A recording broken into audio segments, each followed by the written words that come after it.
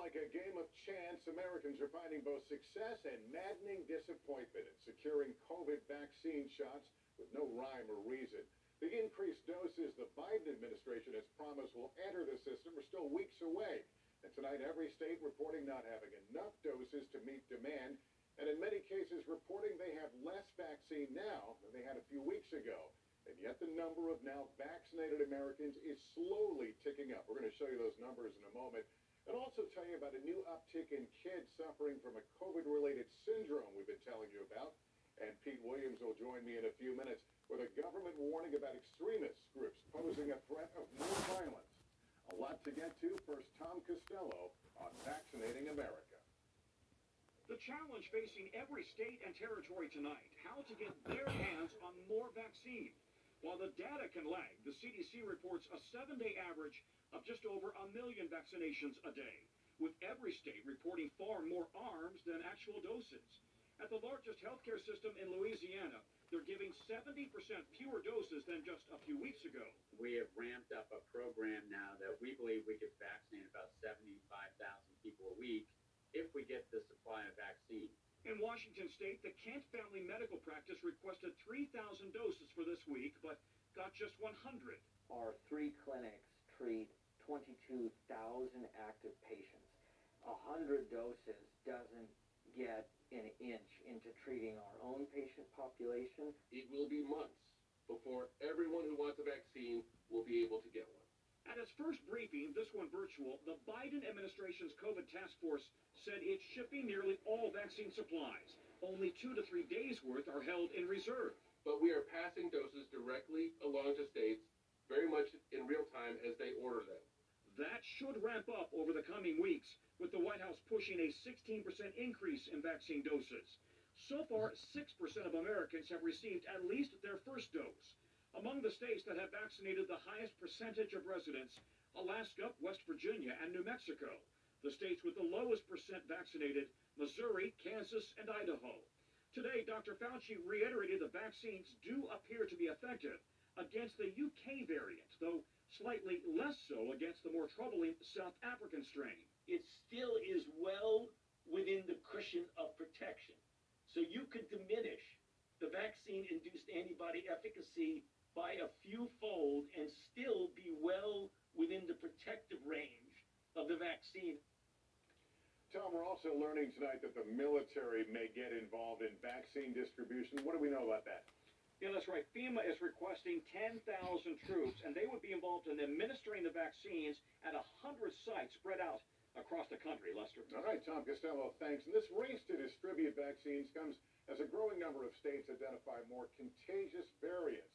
And as the CDC projects, the U.S. could reach more than 500,000 deaths before the end of next month. Miguel Almaguer has the latest. Tonight, as far away as Alaska, authorities have detected that highly contagious and perhaps more dangerous variant of the virus from the UK. The CDC says by March it'll be the most predominant strain in the country. But before the end of January, it's already been detected in more than half the nation. This virus is mutating, and it's mutating fairly quickly. The U.S. ranks 43rd in the world in genomic sequencing, which is how new variants are identified. Alarmed, more mutations from Brazil and South Africa could already be in the U.S. Doctors say now is the time to double down on safety measures. If we're sloppy, if we're not doing those things that we need to do, it will spread easier. Adding to the concern, major testing sites have become vaccination centers, which could leave mutant strains undetected and unchecked. After smashing record highs for ICU admissions, hospitalizations, and deaths, the numbers have slightly improved, but are all jeopardized by the virus variants. We're plateauing, but we're plateauing at 100 miles an hour. We are not plateauing at a level of low transmission. In January alone, our nation lost some 80,000 lives, and tonight the stakes couldn't be higher. Miguel Almaguer, NBC News. There's new concern tonight about that rare inflammatory syndrome related to COVID that affects children we've been reporting on. Doctors are seeing a new spike in cases, and they're worried about what the next few weeks will bring. Here's Kristen Dahlgren with that. Tonight, a warning. Another wave of children getting severely ill 4 to 6 weeks after after exposure to COVID. We are seeing more cases of MIS-C now than we have been at any point in this pandemic. What was first called a mystery illness is now known as MIS-C, an overactive inflammatory response that can cause severe organ damage. It's killed dozens of children and is now in 47 states, with cases spiking following a rise in COVID after the holidays. The next few weeks could be the worst yet. We are pretty concerned. We don't know what the long-term consequences of this is going to be. Emily Ricks was a healthy 6-year-old and didn't even know she had COVID. After developing severe abdominal pain, she ended up in the ICU, her heart rate plummeting. It was really scary that first night when they were trying to figure out what was wrong with her. Emily responded to treatment, but doctors don't know if she'll have lasting damage. I know MIS-C is rare, but you just never know what child is going to have that problem. COVID vaccine trials in children 12 to 15 are currently underway. AstraZeneca has plans for a trial in the UK with children 5 and up.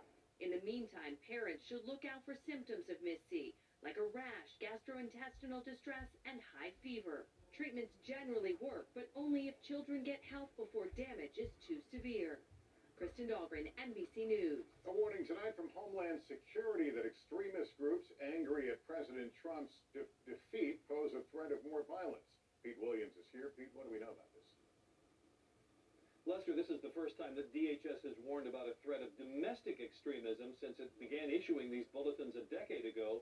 It says ideologically motivated violent extremists may be emboldened by the siege of the Capitol to target elected officials in government facilities, and that racial and ethnic tensions and conspiracy theories about COVID-19 add to the potential for violence. Security will remain high around the U.S. Capitol with fences and thousands of National Guard troops, at least until the Senate impeachment trial is over. Lester? Right. Pete Williams in Washington, thanks. Two big challenges facing President Biden: climate change, which prompted him to issue a series of executive orders today, and Russia. Let's start with NBC's Ann Thompson. After the hottest decade on record, the Biden administration taking action on climate change, selling it as an economic recovery program. When I think of climate change, I think of the answers to it. I think of jobs. Today's executive orders include making climate change a national security priority, conserving 30% of all federal land and water by 2030, and having the federal government buy zero-emission vehicles. This will mean 1 million new jobs in the American automobile industry. Colorado State's Dr. Melissa Burt studies the Arctic, now warming 3 times as fast as the rest of the planet. Is there any time to waste on acting on climate change? No, we need to act now. As we've seen, the wildfires here in Colorado, as well as in California. We've seen extreme drought and excessive heat in our Southwest. The most controversial order, pausing new oil and gas leases on federal lands and waters. In New Mexico, some fear it will cost jobs, as most of its oil and gas production is on federal land. It will shift investment of future dollars to private land in Texas, or the production of that oil will move overseas. Trying to keep today's workers working while creating tomorrow's jobs. Ann Thompson, NBC News. This is Andrea Mitchell. Tonight, the U.S. is raising concerns over the safety of anti-Putin opposition leader Alexei Navalny, whose arrest last week sparked massive protests in Russia. Vladimir Putin blamed by the West for trying to kill Navalny with nerve gas last summer, which the Kremlin has denied. A TikTok video surfacing of a Russian teen teaching protesters how to sound American to buy time if threatened by police. I'm American. I left my passport at the hotel. Navalny releasing a viral video showing a vacation palace for Putin, which he says he does not own. In sharp contrast with former President Trump, President Biden expressing concern in a call with Putin yesterday over Navalny's poisoning, the SolarWinds hack, Russian interference in the 2020 election, and reported bounties on U.S. troops in Afghanistan.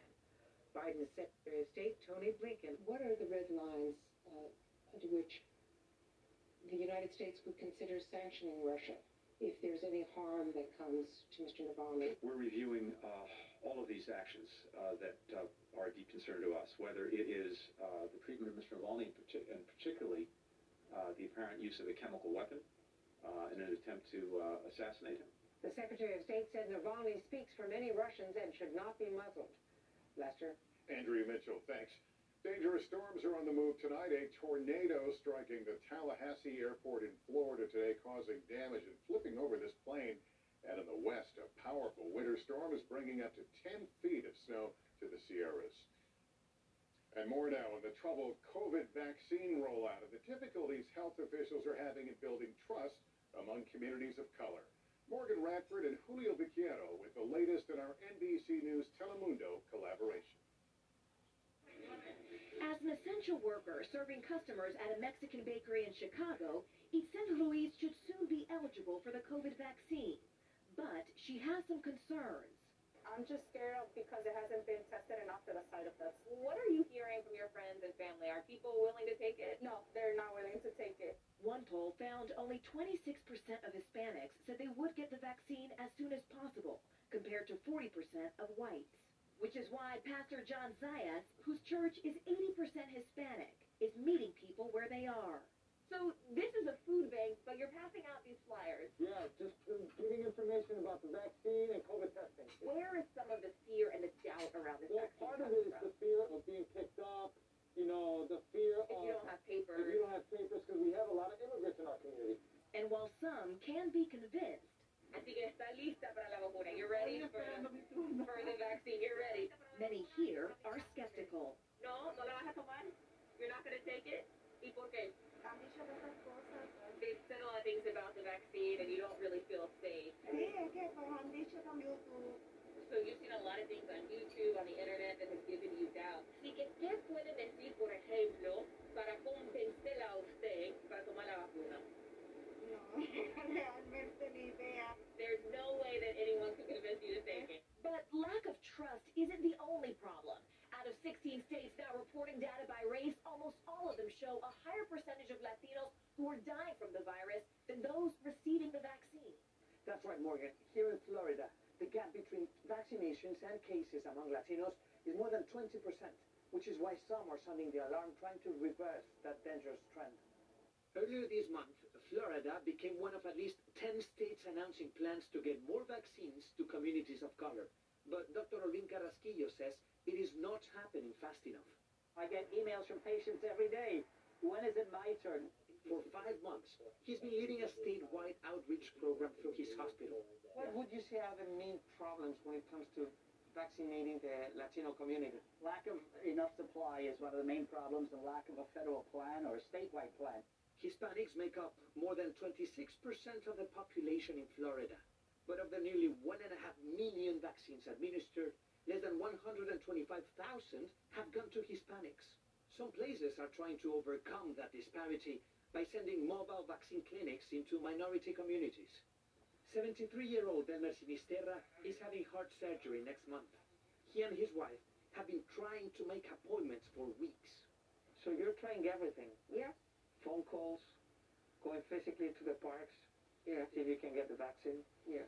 Has it been frustrating? Of course. Because we want to get it. Because we want to be safe with it. They hope to get the vaccine later this week as efforts to distribute information and the vaccine continue. Julio Vaqueiro, NBC News, Miami.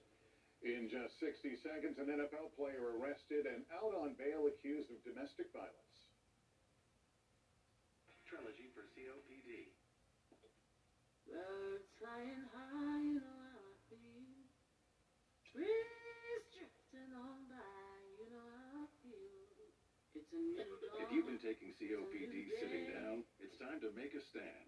Start a new day with Trilogy. No once-daily COPD medicine has the power to treat COPD in as many ways as Trilogy. With 3 medicines and 1 inhaler, Trilogy helps people breathe easier and improves lung function. It also helps prevent future flare-ups. Trilogy won't replace a rescue inhaler for sudden breathing problems. Tell your doctor if you have a heart condition or high blood pressure before taking it. Do not take Trilogy more than prescribed. Trilogy may increase your risk of thrush, pneumonia, and osteoporosis. Call your doctor if worsened breathing, chest pain, mouth or tongue swelling, problems urinating, vision changes, or eye pain occur. Take a stand and start a new day with Trilogy. Ask your doctor about once-daily Trilogy and save at Trilogy.com. All right, we're back now with the disturbing domestic violence allegations against an NFL player, bringing new scrutiny to the league's policies regarding violence against women. We get more now from Gabe Gutierrez. Chad Wheeler. Tonight, the Seattle Seahawks say offensive tackle Chad Wheeler is no longer with the team after more details emerged of his domestic violence arrest. According to this police report, officers found his girlfriend locked in a bathroom after fighting with the 6'7", 310-pound Wheeler this past weekend. She told a 911 operator she thought she was being killed after Wheeler had told her to stand up and bow to him. Said that she was also choked. She told police after she'd regained consciousness, Wheeler said, "Wow, you're alive?" Also in the report, the woman told officers that Wheeler suffered from bipolar disorder and had not been taking his medication. Late today, Wheeler tweeted it was a manic episode, adding he was deeply sorry. "It is time for me to walk away from football and get the help I need to never again pose a threat to another," he wrote. "I am truly ashamed." Wheeler missed it on his first pass. For years, the NFL has faced criticism for its handling of domestic violence cases. In 2014, after video emerged of Ravens superstar Ray Rice punching his then-fiancée, the league changed its policy, requiring a minimum suspension of 6 games.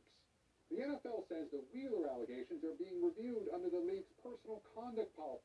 Right now, he's out on $400,000 bail. Lester? All right, Gabe, thank you. Up next, a David and Goliath story with billions at stake. We're all finding ways to keep moving. But how do we make sure the direction we're headed is forward? At Fidelity, you'll get the planning and advice to prepare you for the future without sacrificing the things that are important to you today.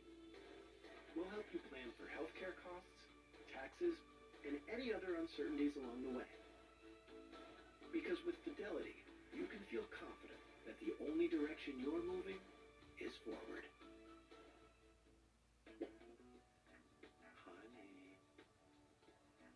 Honey. New NyQuil Severe Honey is maximum strength cold and flu medicine with soothing, honeylicious taste. NyQuil Honey, the nighttime sniffling, sneezing, coughing, aching, stuffy head fever, best sleep with a cold medicine. So through Ancestry, I discovered my great aunt Ruth signed up as a nursing cadet for World War II. And she was only 17.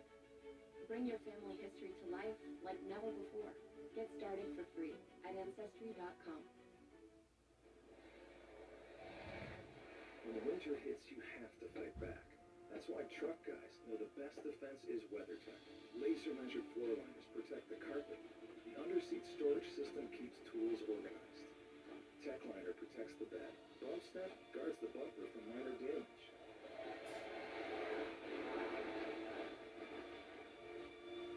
While Cup Phone secures your phone. Don't let winter win.